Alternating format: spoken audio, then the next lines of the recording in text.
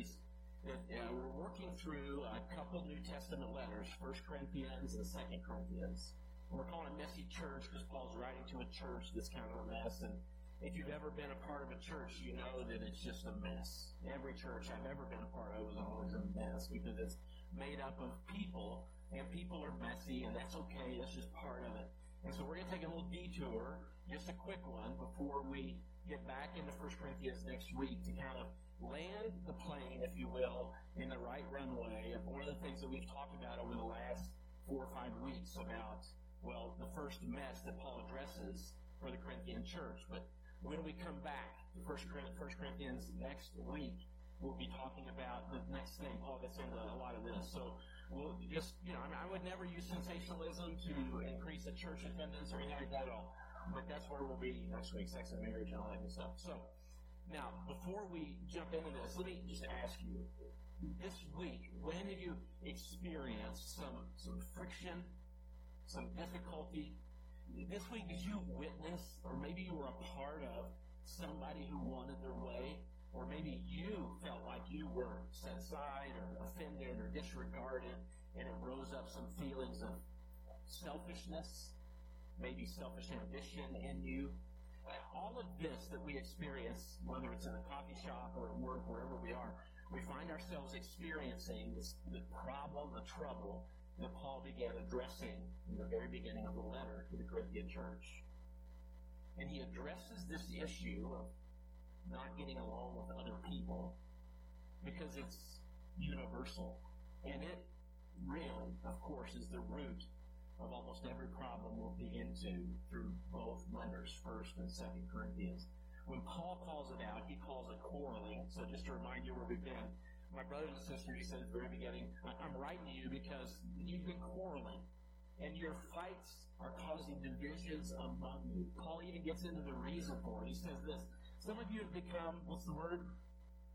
Arrogant. Can you imagine somebody being so arrogant that they would think that they're right when somebody else is right? Or that they want their way when they're toe-to-toe with somebody else that wants their way. And this is where arrogance shows up. And so Paul talks about all of these things, and he details why this is a problem, where it comes from, and what the source of the issue is. And he tells them how to behave instead. Here's what he tells them to do. So you remember this. Here's what I want you to do, Paul says. Your church is messy. Here's what I want you to do. I want you to agree with one another in what you say. I want you to have no divisions among you. And I want you to be perfectly united in your mind and in your thought. It seems utterly impossible. How can this happen? This ain't even happen with you, with yourself, right? I mean, how many times do you even disagree with yourself about being right or being wrong? Let alone 2 people, let alone 4 people or a whole church. It seems impossible. Sometime last fall, Don Talley, he's been in our church, he helps in our student ministry, maybe you know Don. He stopped into our prayer time that happens before each service. So we have a group of people, you're invited to it. They pray 45 minutes before the service begins. And it's just up the stairs, make a left, and you'll see them around the corner. And they pray for our service. Don popped in to this little prayer time, and he said, what are y'all praying for? Tell me what you're praying for the church. And they said, well, we're praying for unity. Our church was growing a bit, and new people from various places, and of course, this created this question, are we one church, are we a couple churches, are we 5 churches? And so our prayer team had been praying for unity. This is the very thing that Paul talked about. And then Don looked at the prayer team and he said this. Here's what he said. Well, if you want unity, then pray for what? That's wise, isn't it? So wise. We'll pray for unity. Of course, not all of that. But if you want unity, it comes only because of humility. Such wisdom. And it's not just Don, what his idea. Of course, he read Scripture. And for Paul, unity comes with humility. And humility is the path of Jesus. Humility is the path that Jesus walked. And of course, we don't understand humility, which is why we gave a book out last week, chat with somebody who was here last week. If you missed it or hop online, you can get on Amazon or a little tiny book that we handed out. It's powerful, life-changing, heart-transforming, has been for a lot of people, has been for me too. And so we remember that through all of this path of Jesus, Paul says this, we have the what? The mind of Christ. And so apparently the mind of Christ is not friction, selfishness, ambition, jealousy, envy. The mind of Christ is something very different than that. And yet we find ourselves in your office, in your family, maybe on the way to school, whatever it is, we find ourselves dealing with quarreling. Quarreling comes from a very important place. So that's what I've been talking about the last 4 or 5 weeks. Now, there's one other place where Paul uses this sort of same idea, and it's a very poignant, very poetic, probably the second most quoted passage that Paul wrote ever. And it's similar to this idea, 1 Corinthians 2, where he says, we have the mind of Christ. So he says in a different letter to the church of Philippi, the letter to the Philippians, he says this phrase, Philippians chapter 2, he says this, here's what I want you to do. I want you to, in fact, say the whole thing with me. Paul says, I want you to have the same mindset as Christ Jesus. Now, if you get e-news, that maybe you read the first 11 verses of chapter 2 this week, it's probably second only to 1 Corinthians 13 in terms of being one of the most poetic passages that Paul ever wrote. In fact, most theologians believe that it was an ancient hymn that Paul reworked into his thoughts for Philippians chapter 2. That the early church sang these verses over and over and over again. And so we're just going to detour just a moment to talk about Philippians 2, how it applies, and maybe give you some very practical steps to take when it comes to living out, not being quarrelsome, finding true humility, building it into your relationships before we move on in 1 Corinthians. It's that important. And so, in Philippians chapter 2, what Paul does is he gives some incredibly practical advice for how to work this out in your relationships. We've told you, 1 Corinthians, he talks about the problem, why the problem is there, how you're supposed to live unified and everything. We read that passage already. And he talks about how it relates to the gospel. What's unique about Philippians chapter 2 is he gets incredibly specific about how you should act if you're living this way. To begin, he starts with the heart, though, and this is what he says. The very beginning of Philippians chapter 2, verse 1, he says this. It's poetic, it's powerful. That's our motivation. He says this, therefore, if you have any encouragement from being united with Christ, if you have any comfort from his love, if you have any common sharing in the Spirit, if any tenderness and compassion.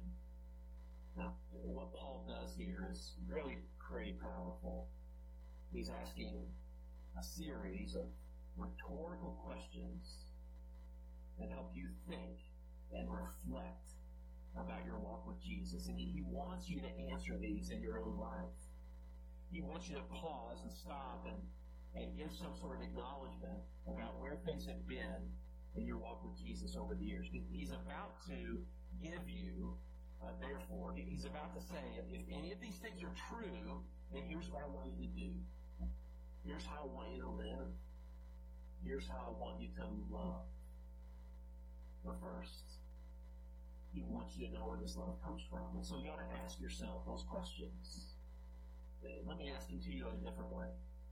Maybe you've read this passage and it just sort of bounces off of you. Do you remember carrying the weight of your sin? You know what that was like?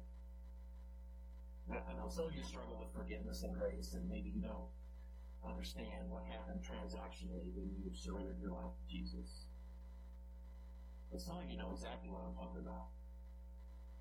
Do you remember what it's like to carry not just the guilt and the penalty for sin, but also the way the power of sin had control over you? You remember that? You know, people who go on a diet, and they lose 5 pounds, that was compared to, setting down this 5-pound bag of flour or 5 pieces of sugar or whatever, and they think about what that was like, and then they think about 2 5-pound, they talk about the weight that they used to carry. Do you remember what it was like to carry the guilt of sin? And when you surrendered to Jesus, you were free from that guilt. That's what Paul's asking you. In the last few weeks, you prayed about anything that was stressing you, and God took your anxiety away and gave you peace instead. Anything? You surrendered anything like that to God and received freedom. And yes, it is. If you've been someplace over the last several weeks and you felt emotion welling up, this sense of gratitude overwhelming you. And if you've been out in nature and you've looked around and you just thought, I can't believe I need to be here. If you've been in a conversation with a friend and it was so rich and so deep and you thought, this is the holy moment. Have you felt anything like that? That's what Paul's saying. If you have a sense of who God is, how much He loves you, how large His grace is, if so, then this, what is this? Then do what? What Paul says. Make my joy complete by being like-minded when we have the mind of Christ. Have the same attitude as Jesus. Having the same love as Jesus. Being one in spirit, one. What does it mean? That means where there are many, now there are one. Where there's 12 opinions, now there's love. Where there's division, it's gone. It doesn't matter. One mind, one spirit. This is what it says. Now, this is what Paul's hope is for the church. And that's grand. And that's lofty. And that's, 30,000-foot view of everything. But Paul, this is what I love about Paul. He gets very specific about how to live this out. Now, I know, if you've read some of 1 Corinthians, and if you're like anybody in the church that has done it and thought, you know what, Phil said we should read, so I'm going to read, and I'm going to talk about it with people, and when I say to people after I've read it, the thing I say most often is, I have no idea what Paul's saying. I have no idea what he means. It's confusing. He talks in circles. He talks like a lawyer. I have no idea. No offense to lawyers. I have no idea what he's doing. And so, it's true. Paul is hard to read. But Paul is also very easy to read. And most of our issues with Paul are not what we don't understand, but what we do understand. Let's be honest. Paul can be very direct. We don't like him when he's direct. In fact, the next verse that follows this, we all understand it simply. So how would you do this? How would you make his joy complete? Here's my sense. So this is a practical relationship 101. Okay?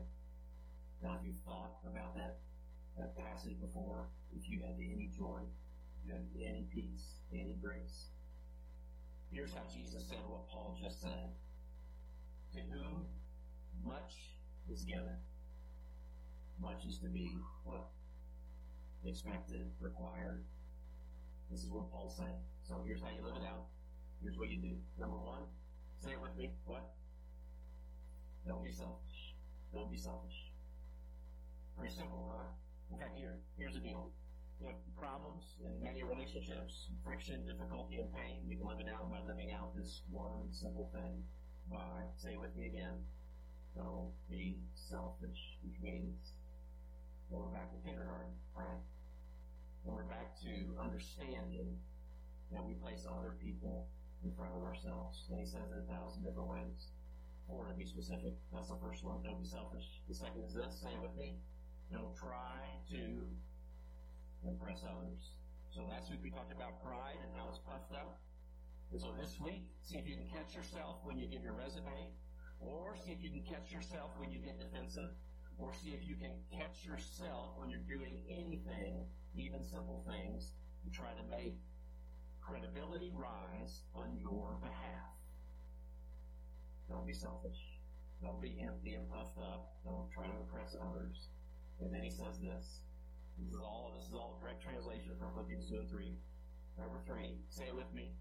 Be humble. In other words, he says, and this is all part of the verse, say it with me, thinking of others as better than yourselves. Now be careful with this, it's a trick. Paul doesn't mean that other people are better than you. All he means is if you can think this way, then it will bring about the behavior that you need and that you want. That people aren't better than you. You're not better than them. But we have such an issue with equality that we never fall in that sweet spot, understanding that I'm made in the image of God and you are made in the image of God. If you can find that sweet spot, stay there. But most of the time we find ourselves comparing in such a way that we're always jockeying for, well, impressing others.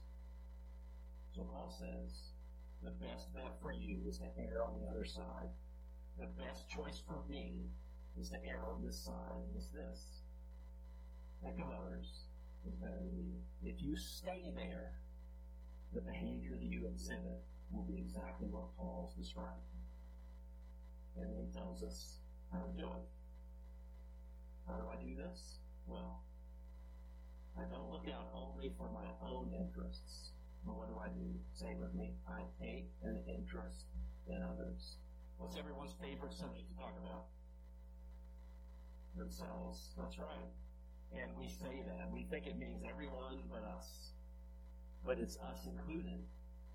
And so you know this is true, and you begin a conversation with somebody. If it's about you that you're talking about, and quickly lose interest, your ability to engage them in a conversation about their life means that you're doing exactly what Paul described. You are trying to take an interest in someone else. Now, you could ponder these 4 things. You could make a list of these 4 things. You could remind yourself before you go off to work that this is how you're going to interact with your coworkers. You could put it on a post-it, put it on the car, you could dashboard, you could put it on your computer screen, you could make a little screensaver and put it on your phone so it's the very first thing that you see when you open it up or when you look at it.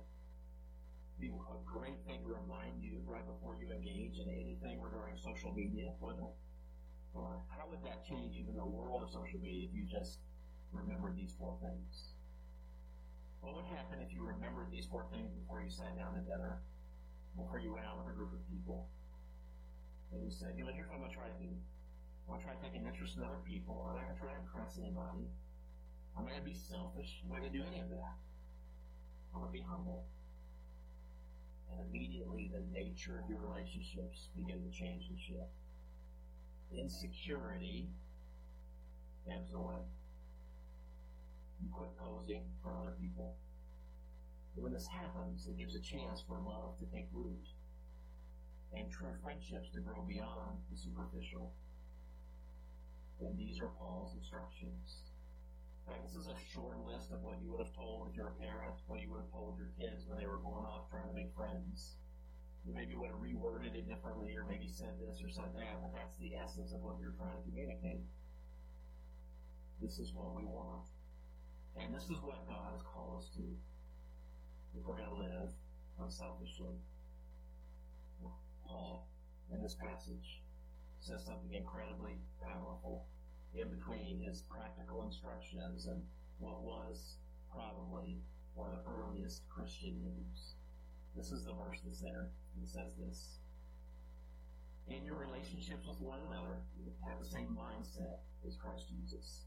Now, this is on its own, doesn't stand out as profound or maybe very unique. But as I began pondering this verse and thinking about how it applies, I found it to be incredibly powerful. So let's say it together. In your relationships with one another, have the same mindset as Christ Jesus. Now remember, this is sandwiched between his practical stuff, be humble, and this Christian hymn that we'll wrap up the service with. When he says this, some very obvious and maybe not so obvious and quite subtle things become clear. There's 2 that I want to point out to you as we wrap up today, and this maybe will begin to transform a thing or 2 for you as it did for me. When Paul says this, what is obvious but maybe not clear.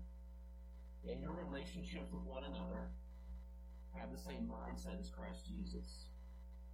So Paul's focused in on humility, right? All through 1 Corinthians, he's focused in on humility. It mirrors the message of Jesus. What does Jesus say? If you want to find your life, you have to, whoever wants to be great among you must be your servant. If you want to be first, you've got to be. This seems to be, of course, the very theme of the gospel, and Paul knows this, and he talks about it over and over and over again. But for you to practice any of that, for you to live any of that out, and again, I'm a little slow, so maybe this is obvious to you. To live this out in a practical way, what's the truth? It takes at least two people. And you may have already put these pieces together, but this hit me like a ton of bricks over the last couple of weeks. If you want to live out the truth of the gospel, it takes somebody else alongside of you. It always takes somebody else. How do you know what humility is unless it's next to proud?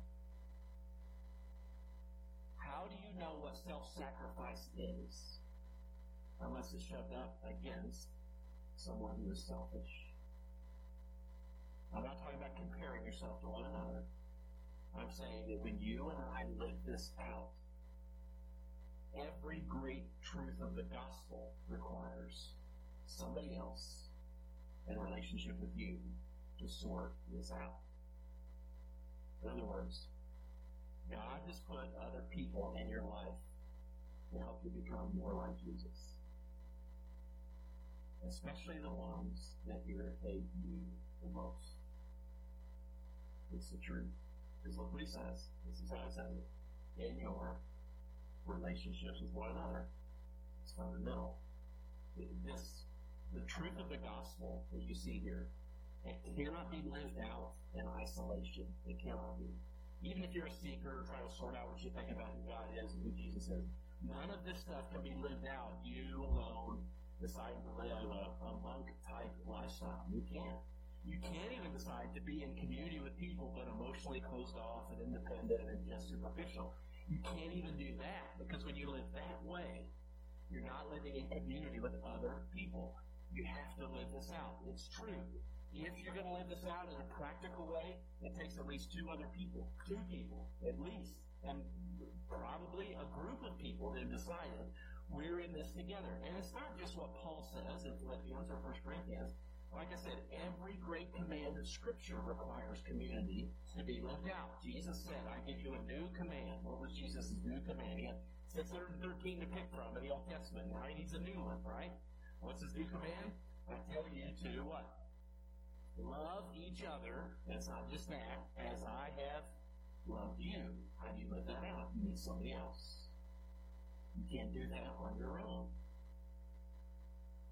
You don't know you're selfish until somebody looks at you and has permission to say so, and they say, you know, you're being a little bit selfish. And then all manner of things break loose, right? They don't talk for 3 minutes or an hour or whatever. Then you come back together. Tell me about that. Why did you think that? You don't even know what it's like to impress people. You don't even know you're doing it until somebody says to you after the party, you know, it just kind of seemed like you were trying to impress everyone. Oh, of course that hurts. But now you find yourself living out the truth of the gospel. Here's how Proverbs says it. The very same thing. As iron sharpens iron, same with it. So one person sharpens another. It's a little bit violent, isn't it? It's always a little bit violent when iron clashes with iron. And when this happens, it involves something getting lost in the mix, something getting shaved away, some sort of holy sandpaper. Come on, be honest. How many of you have somebody in your life that's a little bit of a holy sandpaper, right? And you want to leave them in the workshop. You don't want to take them anywhere with you. Because they know you, they know your heart, they're pointing out these things that are not true. If you're married, it's often your spouse and somebody else. And when this happens in your life, it's exactly what Paul is describing. in your relationships, have the same mindset as Christ Jesus. And so, it's true. We live this out. Now, let's just be honest with each other a bit, okay? In most of our adult lives, we find ourselves relationally isolated. But we know lots of people. We have very few good friends. We have very few people that we would say, they have permission to get up in my business in a very unique way. How many people do you know who would come alongside you and say, it seems like that lately you've just been on a bit of a selfish bent. It's all about you lately. Who would say that to you? My guess is that the list is very short. If that's the case, you and I are called to live these things out.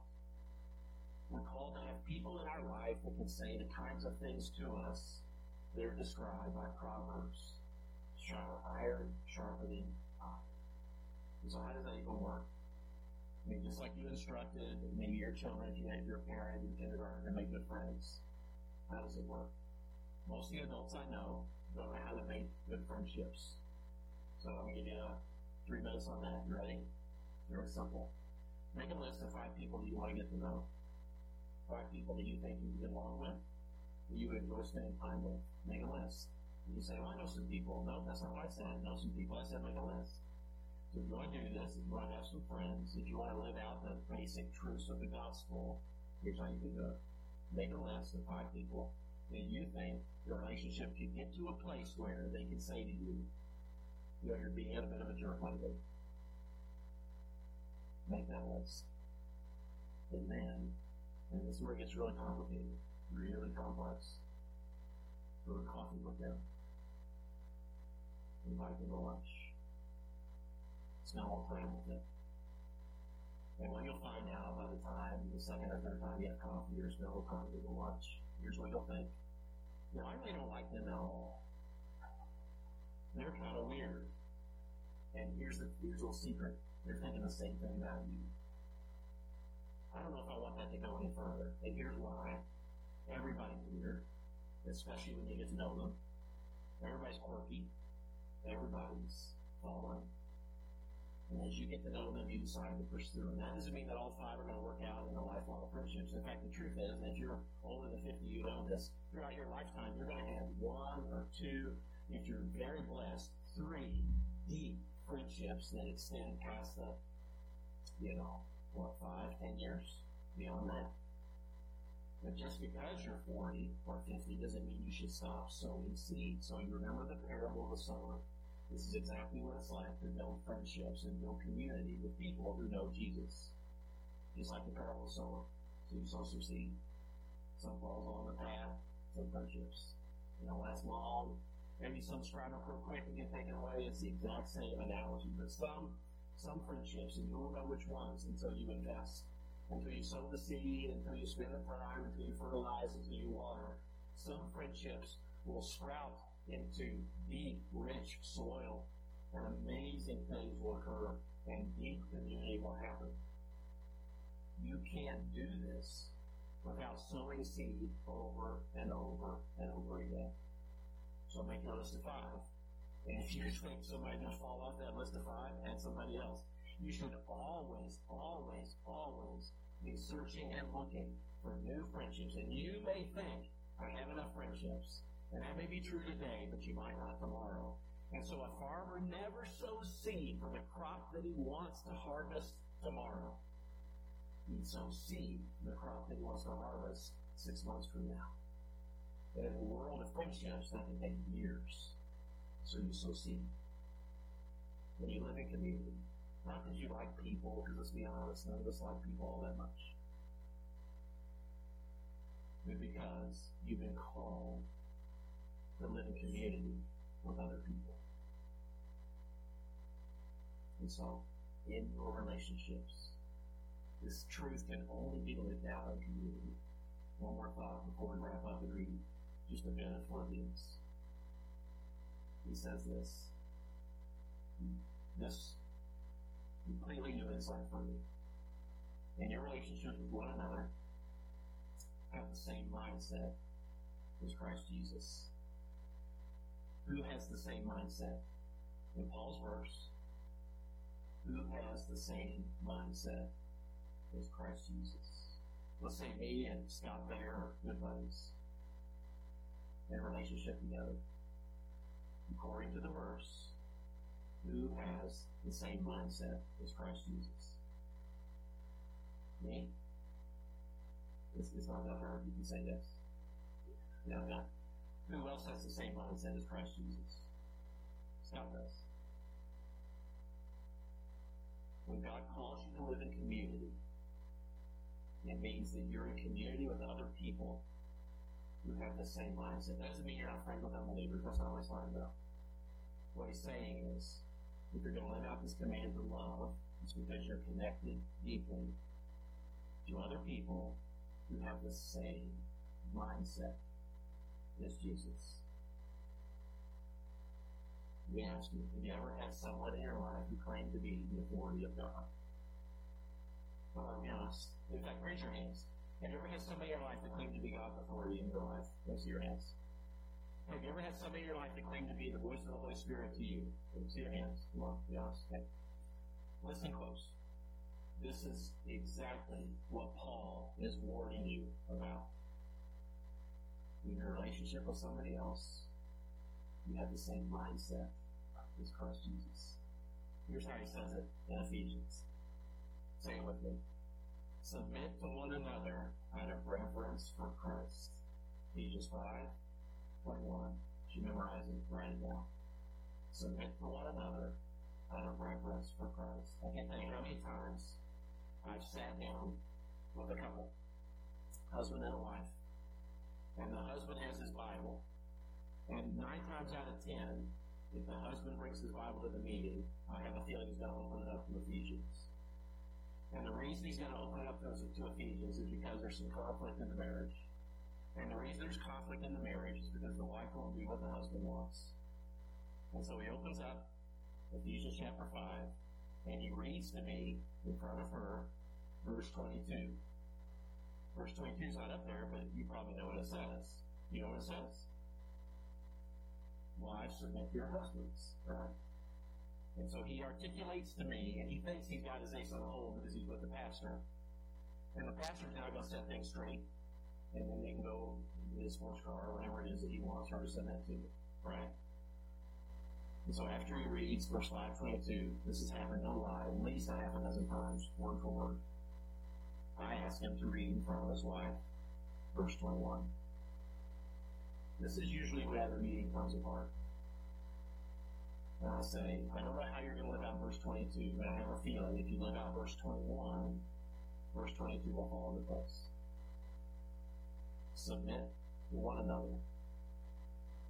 Look, if someone claims to be the spiritual authority in your life with the voice of the Holy Spirit to guide you down a certain path, go the other direction. Are you listening? It's not because they're wrong. It's because they don't have the mind of Christ. They could be exactly right. That doesn't even matter. It's because they don't have the mind of Christ. The playing field at the foot of the cross is level. It's level for everyone. Husbands shouldn't do it to wives. Pastors shouldn't do it to churches. Bosses shouldn't do it to employees.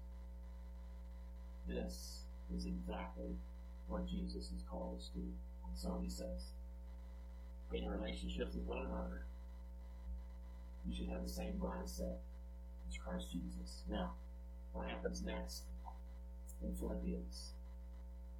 Paul begins to recite these words that we think were probably an early Christian hymn. So I want to invite Josh up, and I want you to stand with me. And I'm going to read these to you. In fact, as I read these words to you, you go ahead and stand.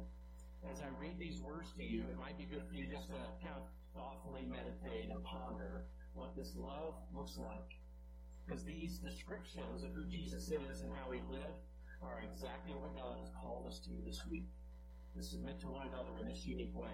And it's not because you've been asked to do anything that Jesus hasn't done. Because the truth is, Jesus always goes first. He goes first so that you and I can go second. That's what you've been asked to do today in those seconds. So I want you to bow your heads and close your eyes, and here's what Paul says. So in your relationships with one another, have the same mindset as Christ Jesus, who being in very nature God, did not consider equality with God. He did not consider equality with God something to be used by his advantage.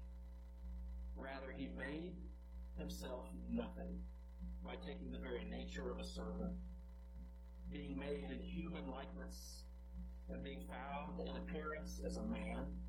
He humbled himself by becoming obedient to death, even death on a cross. Therefore, God exalted him to the highest place and gave him the name that is above every name, that at the name of Jesus every knee should bow in heaven and on earth and under the earth, and every tongue acknowledge that Jesus Christ is Lord, to the glory of God the Father. And so, Lord, we declare that this is the only love that will save us, the love of Jesus. It is the only love that will hold us together, this love of Jesus. It is the love that will teach us to place the needs of other people above our own. It is the love that will turn us into a group of people, into the body of Christ. It is the love that will soften the heart of a neighbor, hardened by the difficulties of life. It is the love that will allow us to find our significance and our identity only in the person of Christ. So, Lord, we ask that this love will hold us together.